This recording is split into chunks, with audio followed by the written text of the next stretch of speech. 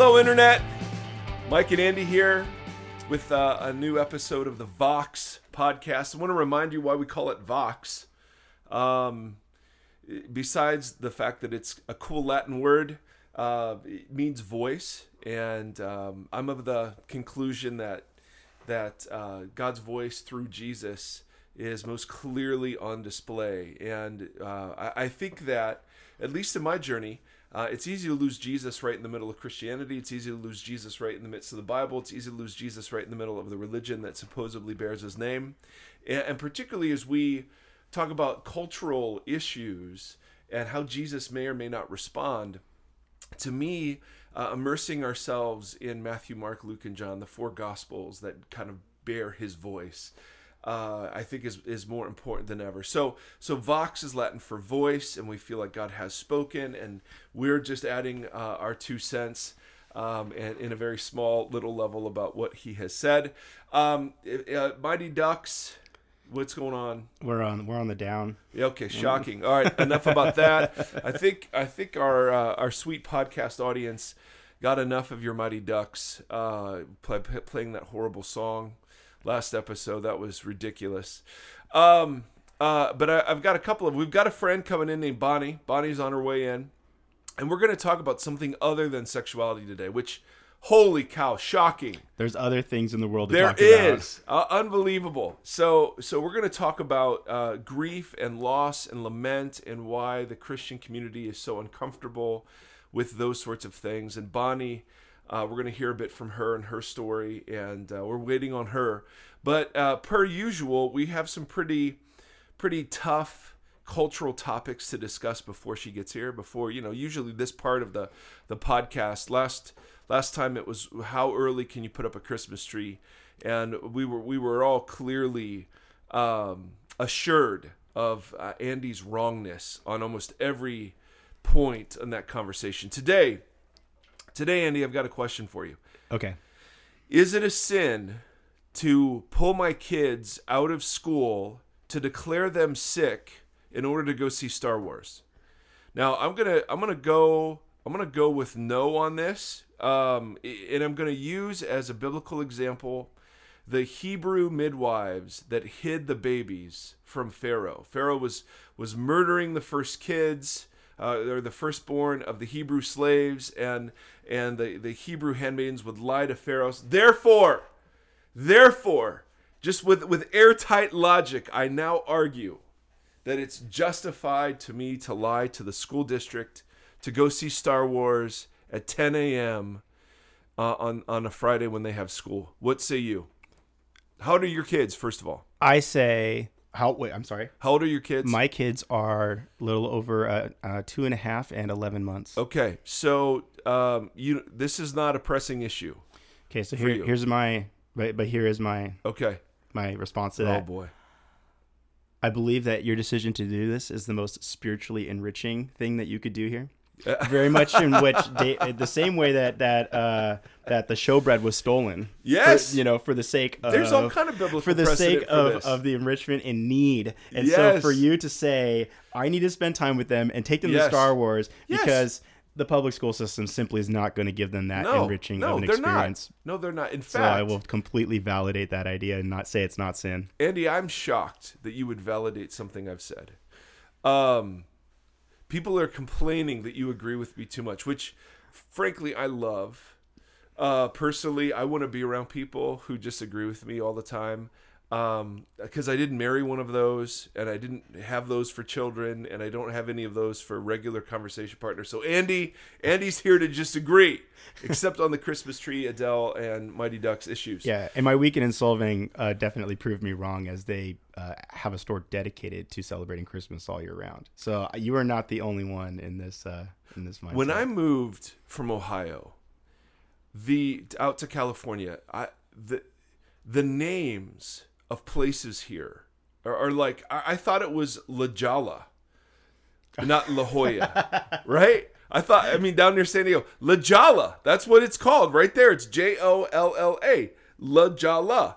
Nope. Solvang. What in the world? It's Danish.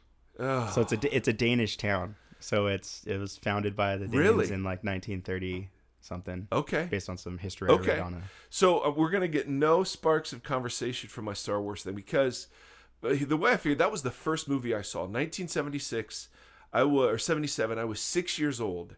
I remember going with my dad to my first movie theater was Star Wars. First movie theater experience. And I know you don't know what that's like, Andy. When were you born? 82. Yeah, you missed out on a lot. I think I missed seeing Star Wars. I think I saw the first Star Wars movie I saw in the theater. Well, no, I did actually see when they did like a THX release kind of in the 90s, they did do all theater playbacks of the 4 through 6. So I did see those in the theater, but not No, I was there. Yeah. I was part of the original. Yeah. I mean, I mailed away for Star Wars figures, and I got, and had I known they'd be worth billions of dollars now, holy cow, I would have saved them. But I had the original Star Wars figures. You had to mail. I got them in the mail, and for our listeners under 30, the mail, it's this apparatus where pieces of paper and packages are delivered to you personally, but it's neither here nor there. It's archaic. It is archaic, doggone. So nothing there. Christmas is coming. Eries are getting ready, and we're gonna decorate. The Christmas decorations are out. They're partially up, but because of your pressure against Christmas before Thanksgiving, they're not fully up, but they will be up by the end of this week. They will be up. I'm making that commitment now. Again, the Vox podcast, fighting the significant cultural issues of our day. It is okay. It is on. To lie to your school, to take the kids to Star Wars. End of story. All right, Andy's got to go. We're going to wait for Bonnie. We're going to play some good bridge music here for you. Andy, what are we going to play, do you think? I don't know. Okay. I'll put just in there as long something. as it's not the Mighty Ducks thing, which was awful. No. So you have to get licenses to play stuff on podcasts? Yeah. Is that what it is? So Pearl Jam is it? No, we can't use Pearl Jam. I haven't written to them. No, I'll draft a letter. All right. I'll draft a letter. All right. So who knows what this next music will be? But we're gonna say goodbye for now. Bonnie will join us. Andy has to go. He has a real job, and so he actually can't sit around and just talk into a microphone all day. Shockingly. Shocking. So we'll be back in just a moment. Thanks.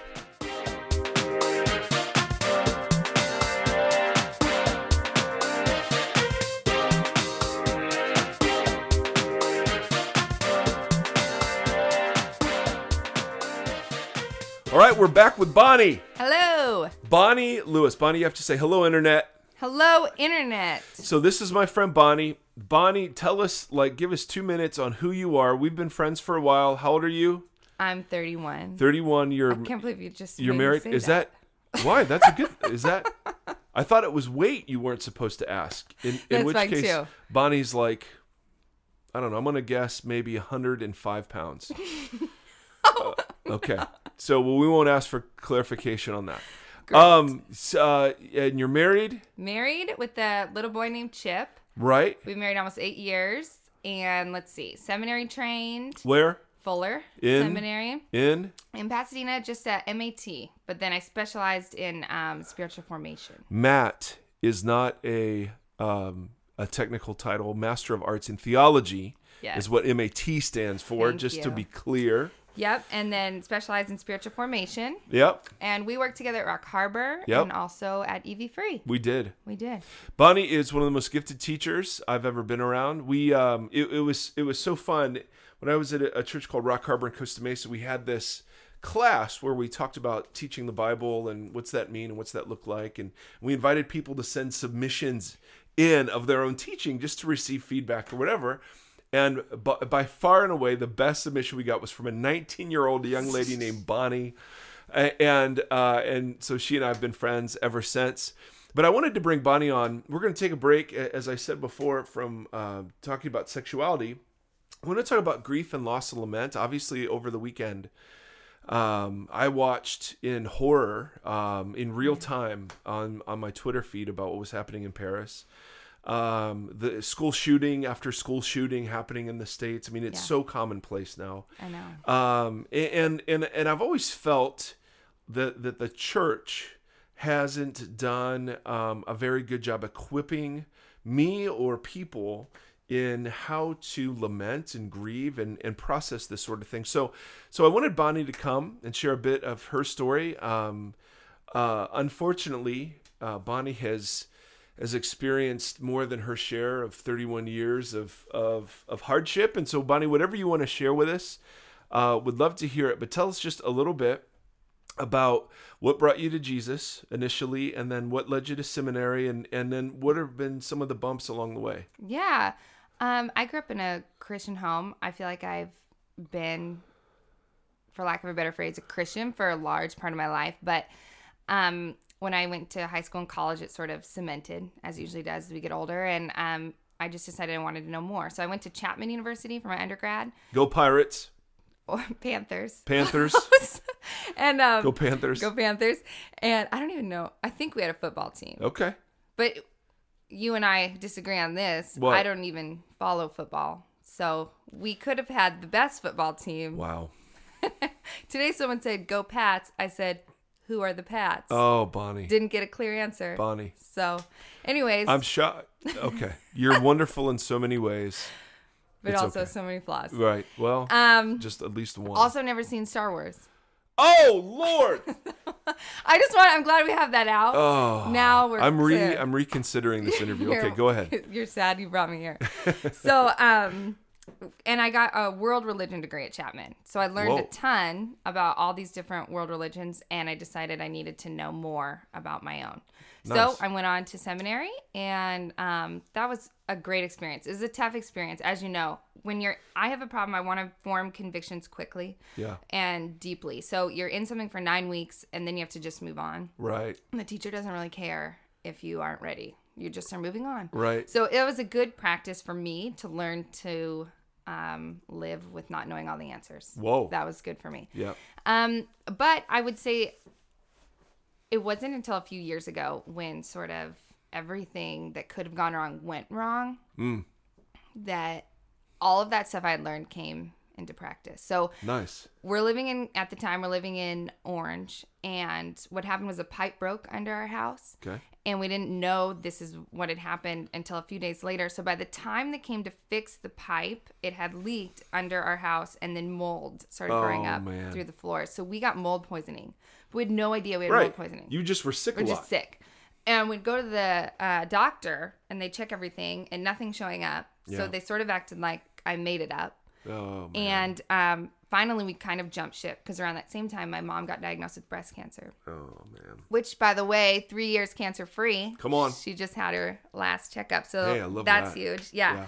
But So- you didn't know that then. No, I didn't know. We have no idea what it's going to be like. World's ending. So we said, we're out of here. Yep. We're going to go be by my mom. Mostly, I felt like she was going to be fine. But mostly, we're obviously sick people. Yeah. And we need help because we don't Yeah. have family here. So we left. And we get to Colorado, and we're not sick anymore. And so we start piecing together different things. And we end up, my son starts having food allergies. And we end up going to a mold specialist. And they tell us, you've been poisoned by black mold. So we started on this trek of this 2-year journey to detox. Yeah. And so now we don't eat anything, basically. Right. But Hence 105 pounds. yeah, there you go. So we don't eat much, but when we do. But in that 2 years, and how the mold sort of surfaced is I got chronic inflammation. So I've been a runner forever. My intestines inflamed. Oh. They pushed up against my spine, and I got 2 herniated discs. It was super painful. Oh, my goodness. They say a herniated disc will leave you like not moving for about a month if it's a 3 millimeter. Mine were 8 and 9. Holy moly. So they're huge. But they didn't know what caused it. We didn't know yet. That was why. Yeah. And around the same time, I got pregnant with our second. And so I couldn't do much. Right. And they don't let you take anything. They give you Tylenol, which is basically like a Right. cough drop Right. for a herniated disc. So Oh, man. I was just in pain. So that happened in October until June, I was basically paralyzed. I could walk and kind of drag my leg, but that was it. And we were in a brand new city. Right. No friends. Right. We had my family, which was a saving grace. It was freezing, which I don't do very well. Happens. So I'm cooped up inside, and I can't move. And You're in massive pain. massive pain. I literally didn't sleep through the night. Yeah. 12 Advil, 2 Aleve a day. Didn't even touch it. Oh, it was man. terrible. And in the middle of that, I checked myself into the ER because I felt like something was wrong. And we found out that our second he had passed in the womb. So I ended up delivering him as a stillborn. Oh, So- how far along were you? Halfway. So we were 20 weeks. So you're just at the point where you have a choice. You can labor and deliver, or they can do some sort of operation, but it's not early on where your body sort of helps you pass it. So Right. we spent 36 hours in labor, and we ended up delivering him, and we held him. And I'm grateful for the fact that we got a chance to parent him, even though he never met us, Right. even though we met him, which was, it was one of those things. You look back and you go, I'm grateful that the presence of the Holy Spirit was there to give me discernment, because how am I supposed to make a decision Right. in a time like this? Oh. I mean, you can't. No. Seminary, an MAT didn't really No, help you with this. No, I wasn't like, oh, let me check back. I mean, you have a Right. doctor standing there saying, we're so sorry. You have a choice to make. You can either deliver your baby, Yeah. or you can have a procedure done. And then after that, what do you want to do? Do you want to Right. bury? Do you want to do a mass burial? Do you want to cremate? Do you want to... And Oh, we're my looking at her goodness. like, Right. I need a minute. Right. Right. If you can leave and come back, that would be great. Yeah. And she's like, I can give you an hour. Oh my. So you have about an hour. And so we sort of made choices that we said, in 5 years, we'll be glad we did this. Okay. Even if it's painful now. Yeah. So that's what we decided to do. And we did. And we ended up being able to hold him, and we met him, and spent time, as much time as you can, with him. And then we chose to cremate him, and we spread his ashes up at Red Rocks in Colorado. Yeah. Oh, Been there? yeah. It was Yeah. beautiful. Yeah. So, and then in that hospital visit too, they messed up my epidural. So I got a third herniated disc. Oh boy. So Goodness. you leave the hospital and you're like, Right. I can now move less than I could. Yeah. And I'm still in the same place I was. Yep. And now we don't have our second child with Yep. us. So it was quite the journey. Oh and my goodness. then from that was in February. So 2 years ago, February. And so it sort of unfolded into these months of, what does this mean? Right. And like, honestly, what the hell happened? Right. Like, we were just living. Swearing alert. I got yelled at for swearing. So Oh. you just no, that's all right. I sometimes That's all right. Hey. always swear. Yeah, okay. I'm Good. sorry. So swearing alert. Swearing alert. Yep. But I feel like if there's one time you can swear, It's then. it's right then. That's right. And So- and so you're just recounting just the swearing recounting of it. then. I got it. Yeah.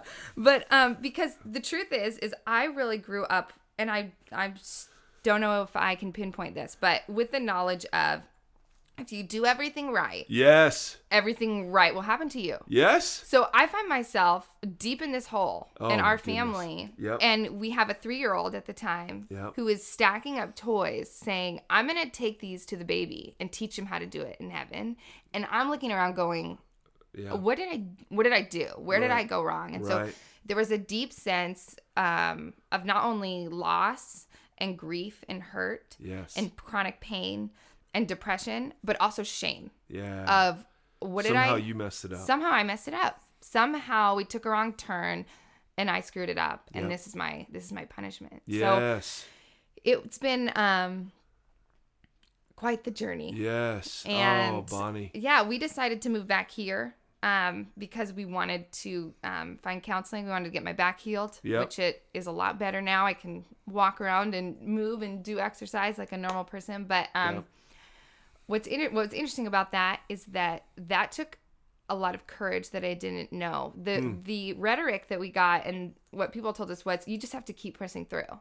You just have to get up. You just have to do this, and you have to stay there, and you have to stay in Denver even though you're not comfortable. You shouldn't move back. That's quitting. And I just said, you know what? Right. The best Swearing thing- alert. I was going to give a swearing alert right That there. was close. The best thing is that, like, I'm no longer going to define bravery and courage and strength by pressing on. Yes. I'm going to now define it by, what does it look like to have a healthy attitude, to have a Okay. healthy understanding of grief, Yeah. and live in spite of that, and Yes. live with that. So Yes. that's sort of where we were when we moved back. Oh my goodness. a year ago. So many things. First of all, thank you for sharing that. I've walked with several people who've lost children, who've failed at infertility, who have given birth to children that weren't viable outside the womb. I mean, and they're. I don't know because I'm a man, but I can't imagine a more painful set of scenarios than losing a child as a mom, carrying that child and then losing that child, and not even knowing why exactly. Yeah.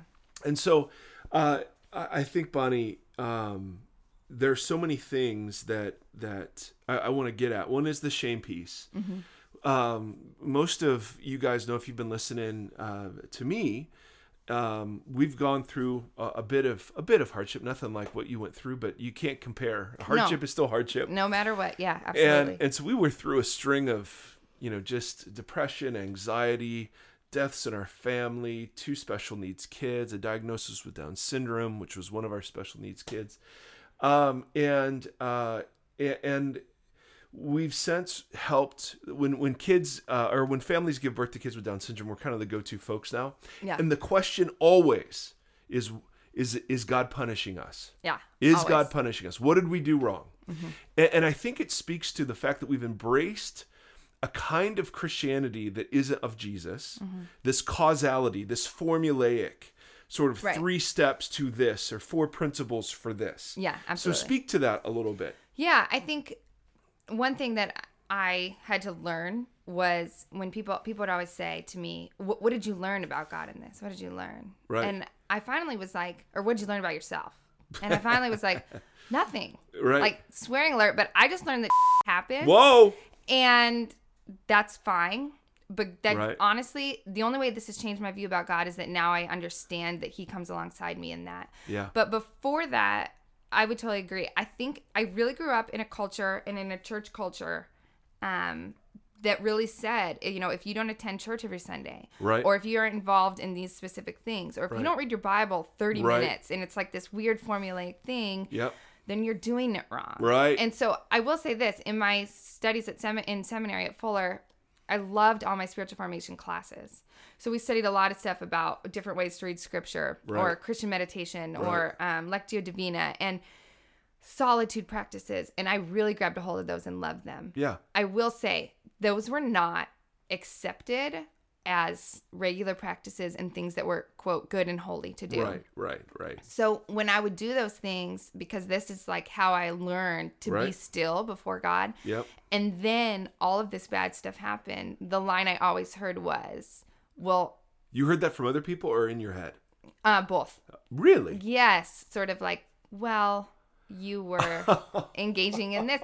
And so then for me, because I can spiral, I thought, of course it was because I, quote, did yoga last week. Or because I don't think that's absolutely false. Right. But it's scary to me that we really do live in a church culture that says you have to do this certain formula or it's not going to, quote, work. And the thing that's so absurd is that Jesus so clearly speaks against such simplistic understandings, right?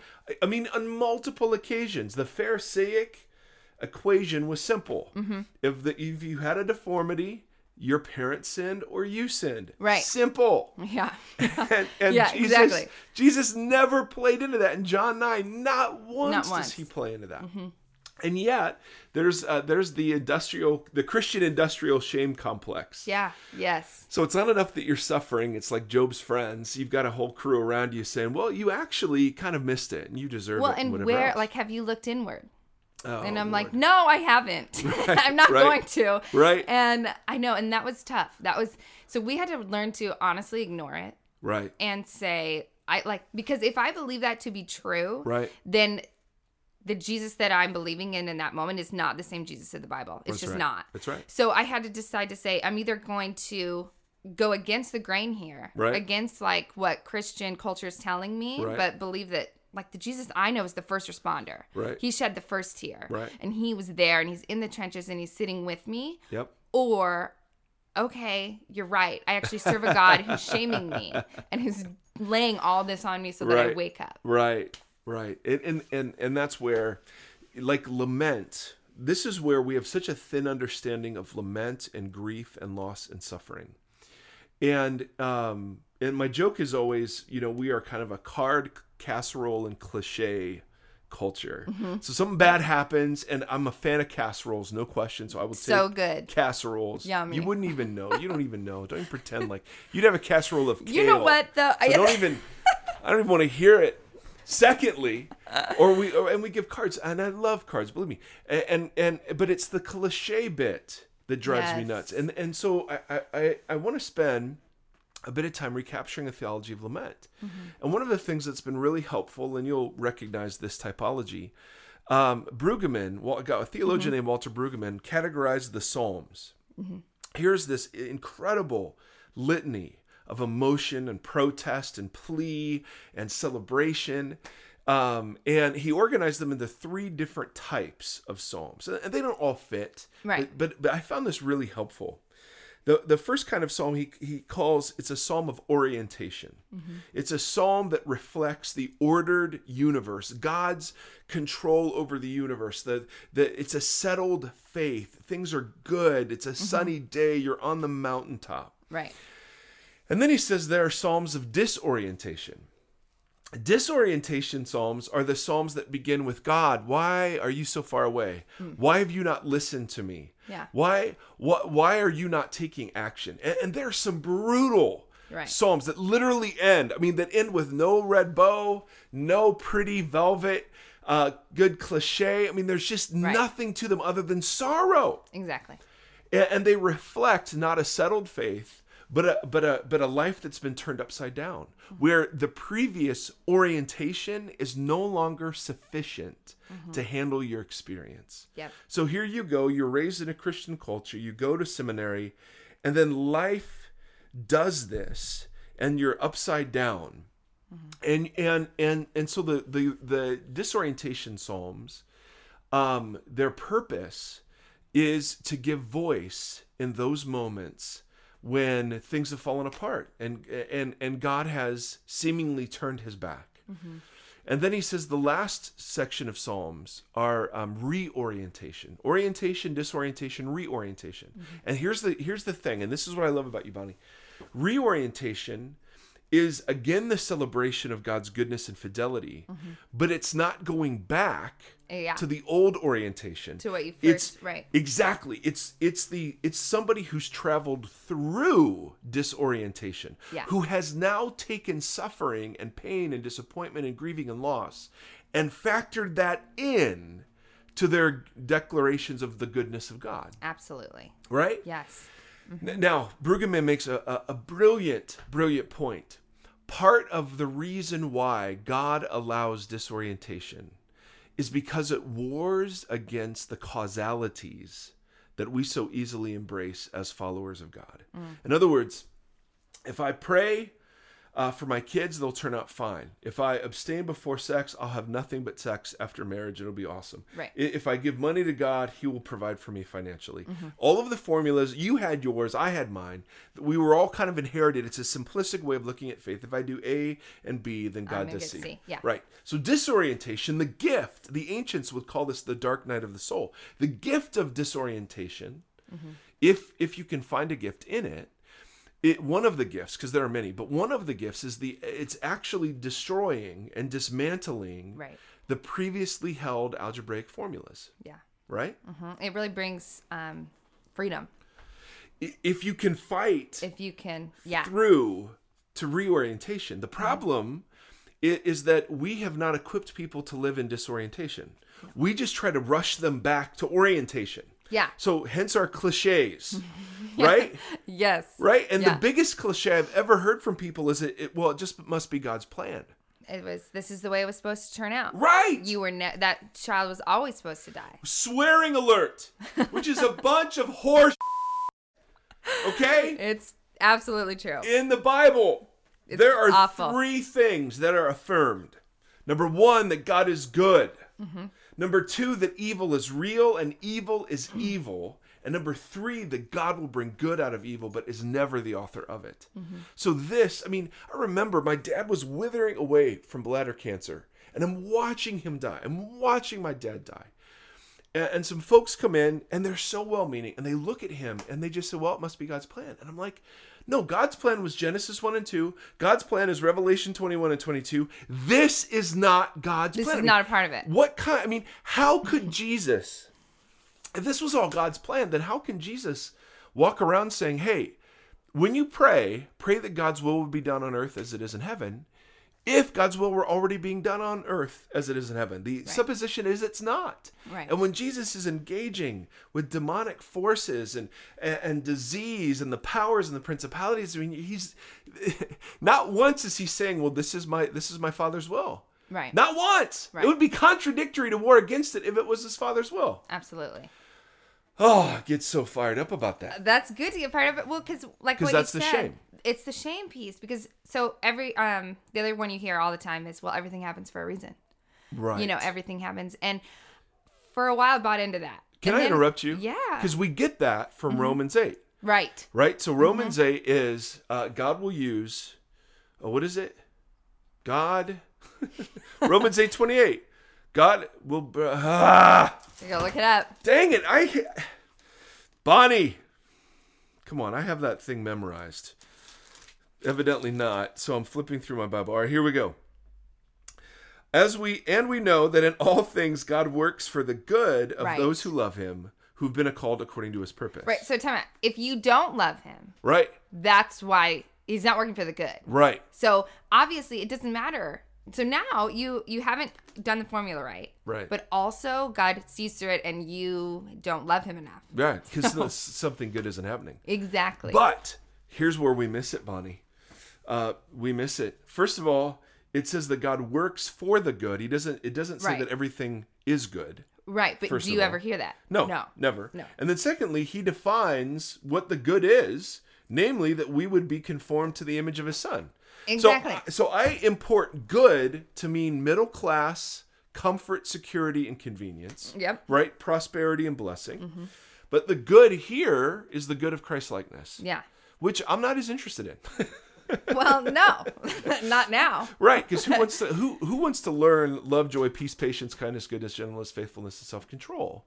Right? I'm all for love and joy and peace, I can do those. but the rest of those require suffering. Yeah, they do. And there's a difference. A buddy of mine had a great line. He said, I don't trust anybody until I can see where they limp. Yeah. And he gets that from Genesis, where Jacob wrestles with an angel. And as part of the wrestling with the angel, his hip is displaced. It's out of joint now, and he walks with a limp. That you only trust. His point is, you only trust people who've limped, who've wrestled, who are now walking with a limp, Yeah. who've been through disorientation into reorientation. Yeah. Because that's where you're at. You can say, okay, 2 years ago, February, and there's still sadness. Yeah. It's not like you've moved on. No, and that's the point that has been huge for me. What I want to make is that when we say everything happens for a reason, or this was God's plan, what's trying to happen there is someone saying, I want you to look at it, and then I want you to move on from that, and I want you to quote, be yourself again. Right. I want you to stop being sad about it. Yeah. Moved back to orientation. Move back to orientation. And the truth is what is a healthier, more biblical perspective is we don't learn to overcome these things. We don't learn to get over it. We learn to carry them with us. Yeah. That's exactly what we need on. to do. We need to learn to carry that grief, sorrow, loss with us. I mean, there isn't a day. My son has made it normal that we have a baby in heaven. So he talks about that baby all the time. Oh, sweet Chip. He is. But he's been the best example of carrying it with us. Yes. He doesn't pretend that it didn't happen. Yep. Or he doesn't pretend like he's not sad. But he says, we're going to carry this. This is part of our story. Right. And we're carrying this with us. See, and I think that's if the Christian subculture or parts of it, shame, what that leads to is the fact that in Christianity, we're, especially in corporate expressions, we're called to pretend that we don't allow messiness. Churches are polished and they're clean and we're all nice, put together people, and no one's coming in blubbering and with snot running down their nose because they're grieving. Right. No one's coming in as an addict saying, man, I'm dying. I'm 20 hours sober. I need help. Right. We all got to get put together. And I think that's so nasty because we literally all face disappointment. We're all carrying disappointment right now. If you're in your car, if you're at the gym, if you're wherever, you carry disappointment with you. And you're given only three options. right? So our world says escape Yeah. or numb it, right? So medicate it through alcohol or drugs or sex or porn or food or whatever, or escape. What happens in Vegas stays in Vegas. Yeah. The Christian option normally is pretend, because right, godly people aren't supposed to X, Y, and Z. Be disappointed with their marriages, or be disappointed with the amount of money they're making, or be disappointed they lost a kid. Or be disappointed, honestly, in God. Right. It's not okay to go, gosh, I'm mad about this. Right. And I feel like you weren't here. And you didn't come and yet the Bible, there's a whole book called Lamentations. Yeah. If you've never read it, go read it. Yeah. Go read that. Go read Habakkuk, and then read the Psalms and see how much permission is given. Mm-hmm. And there's a difference between lament and complaining. Yes. And that's a huge deal, because complaining is complaining at God or about God. It's against God's character. Against God's character. Right. Lament is bringing your grief to God. Mm-hmm. And it's, God, why aren't you? It's almost, in the Bible, lament is an expression of covenant faithfulness. Yeah. Because, God, you're not keeping up your end of the bargain. Right. This right? is how it feels, and I'm bringing this to you. That's right. In relationship. Mm-hmm. And I absolutely love the permission we have to do that. But that permission isn't given in all sections of Christianity. No. And so you've got, on the one hand, you've got escape and numb. On the other hand, you've got pretend. Mm-hmm. And I think Jesus invites us to be alive and thirsty. Yeah. Like, stay thirsty, my friends. Mm-hmm. If Jesus right. were the Dos Equis man. There's a sense in which there's a sense in which Jesus says, keep on asking, keep on seeking, keep on knocking. Be alive. Let the disappointment lead you, keep you hungry, keep you thirsty, keep you not happy with the status quo and hungering for the things of the kingdom right. of God. But we don't know how to do that. And that's where the art of lament comes in. Mm-hmm. So I want to talk a little bit about lament because and Bonnie, you preached on this at EV Free, this incredible passage where Jesus in John 11, his friend Lazarus dies. Yep. He delays purposefully 4 days, because in Jewish belief, the spirit left in 4 days. 4 days we knew you were truly dead. You weren't coming back. Right. Yeah. So Jesus delays, shows up, and then why don't you fill in the rest of the details of the story? Yeah. Well, I love in the Greek, if you can picture, so someone's telling the story. I don't have to, you know this, but someone's telling the story and they're talking quickly and probably in a village setting. So they're talking loud and fast. So they're going to get through the story as fast as they can so everyone can hear everything and then ask questions or whatever later. So normally they have in the middle of the story, it says Jesus wept. He goes and finds Lazarus and it says Jesus wept. My favorite memory verse ever. Yeah. I can remember that one. Romans 8:28, I got nothing, but no, Jesus wept. I got you're it. On it. And I love that because that seems for us like that's a weird place to put punctuation. In the original Greek, the punctuation's there. And when that happens, my good friend David, who's amazing, has a church down, I'll put it on my Facebook, but he has a church down in San Clemente that's awesome, or in San Juan Capistrano. But he's also, he does a bunch of stuff with literature and rhetoric. He's his PhD. And he was telling me, he said, what happens here is that when you see a punctuation like that, it's put because they want you to pause. So he's saying all this stuff in the market super fast, super loud, and he says, and then Jesus wept, period. And he stops talking. So then there would have been silence. As they're repeating the story. Yeah. And the point that they do this, why they do that is because they have to repeat a story in such a way that gives the emotion and actually what happened. And so the idea is that Jesus weeps and he pauses. There's a break. There's a literal break in the story, and he takes time and space there. Then he goes back and he ends up raising Lazarus from the dead. And you and I know he knew that was going to happen, but he still takes time in the middle. That's right. To pause. And he does that. I love that because he pauses and takes time to grieve and to lament, even in the face of a resurrection right around the corner. That's huge. That is huge.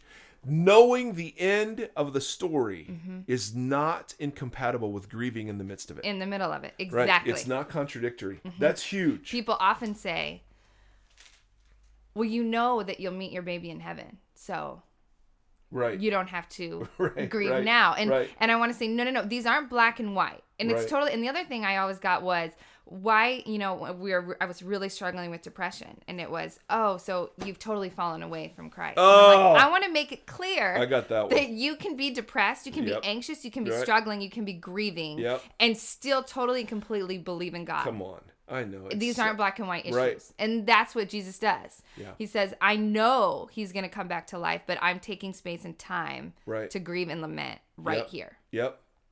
Holy cow. All right. Well, Bonnie, I want to do this. I want to hit pause here, and then I want to do a part 2. Great. And so here's the deal. There's so much good stuff that we've yet to explore. Bonnie is just a dear friend. I believe so much in her ministry. She is starting a podcast, correct? Yep. And it is called Find the Blue. Find the Blue, BLUE. Yep.